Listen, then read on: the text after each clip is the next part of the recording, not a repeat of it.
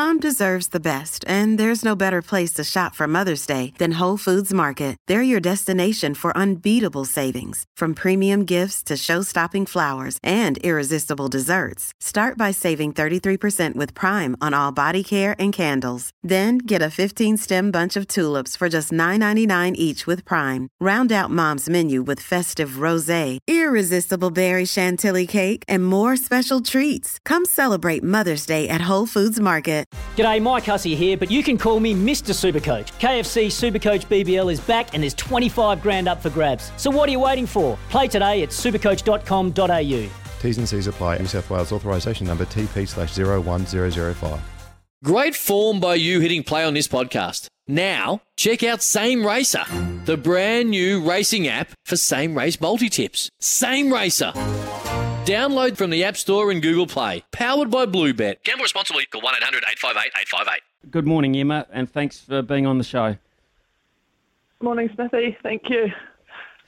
Hey, look, it's a great story. I mean, it hasn't even been 4 days. It has not even been 4 days. Friday afternoon, New Zealand time. It's not even Friday afternoon, Tuesday afternoon, New Zealand time now. So less than 4 days. How are you feeling about the whole thing now that you've had a little bit of time to reflect? Yeah, it feels pretty good. It's a little bit surreal sitting in our hotel room and watching Lisa out on the same piece of water that we were dominating, I guess you can say, 4 days ago. So no, it's a pretty cool feeling, and it's certainly sinking in. You must look back on that decision to come back now and say it's one of the best ones you've made in your life.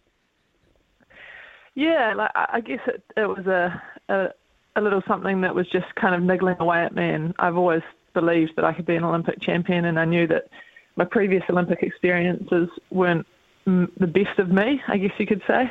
So, while it was a tough decision, it was also quite an easy one as well. Can I take you way back? What got you into rowing, Emma? My brother actually my dad coached my brother, so it was a little bit of a family affair.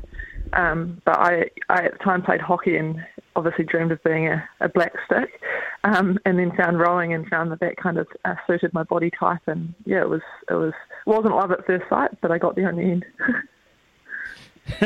Well, I mean, it's a hard sport to get into because I imagine there's disciplines in most sport, but the discipline, of being a teenager, etc., and then getting into a point where you still got to get up every morning, and it's not a kind of training that I imagine some mornings you actually look forward to. Yeah, it's definitely a commitment, and especially at a young age. But I guess that's probably what makes me tick as well. I love having a routine and something to aim for and get up for. So in my younger days, the Hawke's Bay Rowing Club was a little bit more casual about early mornings, but as time goes on and you commit more, it's certainly a big one. Who are your role models in rowing? Because, rowing has been around quite a while in our history and very successfully so. I mean, I drove over the Clive Bridge and I go past the Ever-Swindell Reserve by the Clive River. So you've got a little bit in common there. Yeah, and the Hawke's Bay girls as well. So I guess the beauty of our sport is that while you're a junior athlete, you're still at regattas and mixing with the elite rowers. So we had role models right there on our doorstep, and I actually have photos rowing in an 8 with the girls at Hawke's Bay Rowing Club. So yeah, they were huge influences on my desire to be an Olympic champion, I guess. I saw their success in Athens, and then I was actually on their team 4 years later in Beijing, and they're phenomenal athletes, and they'll be legends of our sport for many, many years. And so will you, I'm pleased to say. Emma Twigg, look, how much doubt or how much confidence, I guess is a better word, how much confidence going into this regatta did you have on your form leading into it? Because it's not as if with the crazy COVID world we live in, it would have been a normal type preparation in terms of getting the right kind of competition. Yeah, it was quite an unusual build-up this year, and actually looking back, I think it probably helped our team kind of have a one big training block that built and peaked in Tokyo rather than a whole lot of racing that sometimes can leave you a little bit fresh, I guess. So going in, I had no idea on how fast I was against my competitors. I knew that I was still kind of building back into the sport in 2019. And I was watching the World Cups eagerly, and there's obviously a new Russian sculler who I'd never raced before, so I didn't really know, but what I did know was that I was competing on the prognostic sheet, which is a whole lot of world record times that we gauge each other against. And our women's pair are phenomenal and have set the standard in our team for the last couple of years, and I knew that I was close to them prognostically, so I knew that I was going fast. It was just a matter of where everyone else was going to be. So as racing kind of unfolded during the week, I took more and more confidence every time. My times came back as the fastest. That leads me to the next question, which is one of tactics, because it's a sport where, if you're in the front, you're actually looking back at your opposition. And you chose to do it that way this time around.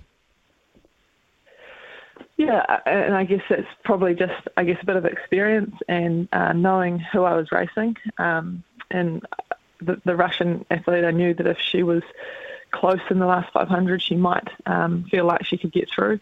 And also just having some experience that in the earlier rounds, I never really maxed myself out. And I just wanted to race my race from start to finish. And I knew that if I raced my best race, that no one would be beating me. So that was kind of the approach on Friday. It must be a wonderful feeling to know that you've got it in the tank to withstand that kind of thing. So, with these doubts in your mind from going so close, agonisingly so close within seconds and milliseconds of actually being on the dais on previous attempts, what was your focus coming down the stretch? Were you able to just remember those frustrating times, or was it just all about that race and you were so inward looking? Yeah, I guess we'd done a lot of work before actually getting to Tokyo. My biggest fear, and one that probably tripped me up at times in the Olympic cycle, in terms of the doubts that I had around whether I would go and have a similar result, it was crippling at times. And we worked on that from a psychological perspective. And so when I was in Tokyo, it was more about just executing the race that I knew I could put together, and I guess I addressed those demons before getting to Tokyo, which also was a lovely feeling to, I guess, just have confidence in that regatta and walk around and enjoy it for what it was. It's Olympic Games. I was inspiring people regardless of any kind of result I was about to get, but I knew that if I did race well, that it could be mine. It looks like a really close-knit bunch. The rowing side of things, it really does look as if you're right there for each other, and you're sharing each other's success and failures, maybe more so than a lot of teams. Yeah, I guess that's kind of the history of our sport, and we all respect each other so much for turning up daily, and we do the same things, just in different boats. So we know how much effort has gone into every campaign.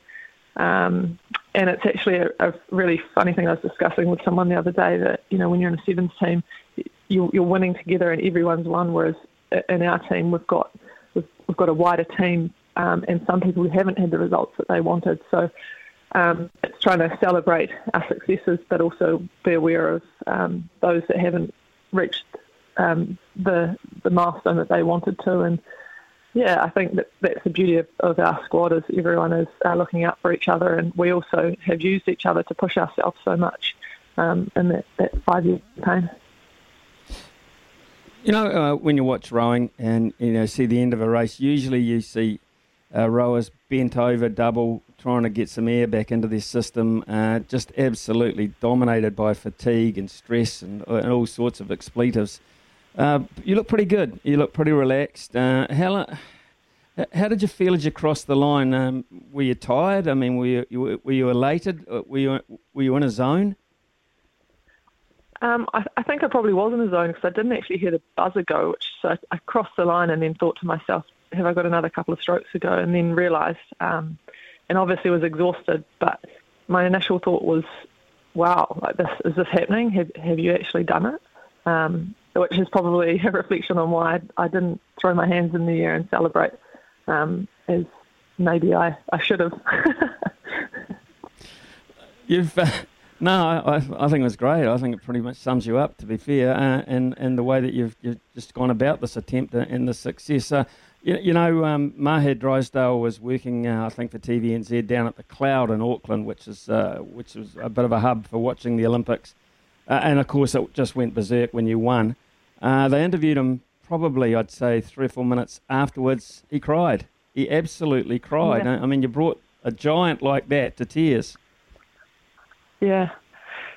I mean, Maher and I have got a very rich history as friends and as single scullers, I guess. And we've travelled together extensively in the last kind of 15 years on the single sculling circuit and have formed a great connection. And I guess Maher was actually, a big part of last week. I spoke to him after almost every race, and he certainly gave me some confidence leading into the final. And I actually gave him a call after my race, and we both were in tears. It was pretty emotional.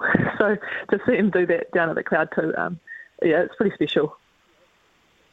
You would have had so many messages of congratulations, I'm sure, but that to me was, that association is really, really special. Let's look just crystal ball gaze for a second. In the short term, how are you going to celebrate this when you get home?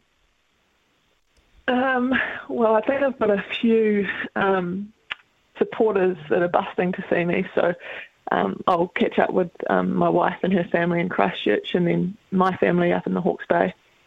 And then I have no plans, which is another great feeling. I'm looking forward to celebrating it, and I guess in the past, even with a World Championship title, you're always thinking about the next and the Olympics. And now that I've achieved this dream, I feel like I've got kind of every right to enjoy it and celebrate it, and I'm certainly looking forward to doing that. You're going to be hot property on the speaking circuit, so I guess in the next 13 days you can start writing speeches. Yeah, I might need some help with that one. Hey, the other thing, of course, which people will want to know, and it's early days yet, but Paris is only 3 years away now, Emma, and you've won it. Have you even given a thought to defending it? To be honest, I feel like the story of the single scull has come a complete circle. My body is still very willing and able, and I love the day-to-day of being an athlete. So it's certainly not off the cards, but I think need to have a time, take some time away and see if I actually have the desire to get back in a boat again. And it might be coming back and trying to contribute to the team in a bigger boat, or hang up my oars altogether. Who knows? It's very much a question mark at the moment. Emma, speaking of contribution, you have made a significant contribution to rowing in your career, but to this particular Olympic Games, a massive contribution to you and to your rowing buddies as well. We thank you so much for that golden 58 minutes in our life, and of course the girls a couple of days prior to that. It's just been a fantastic campaign. Enjoy the breather and enjoy the celebrations. You fully deserve it, girl. Fantastic, and thank you so much. Thanks, Matthew. It's Tyre Power's Big Footy Final Sale. To kick things off, you can get the power to buy 3 and get 1 free on selected Toyo passenger car and SUV tyres. Tyre Power's Big Footy Final Sale can't last. Visit tyrepower.com.au now.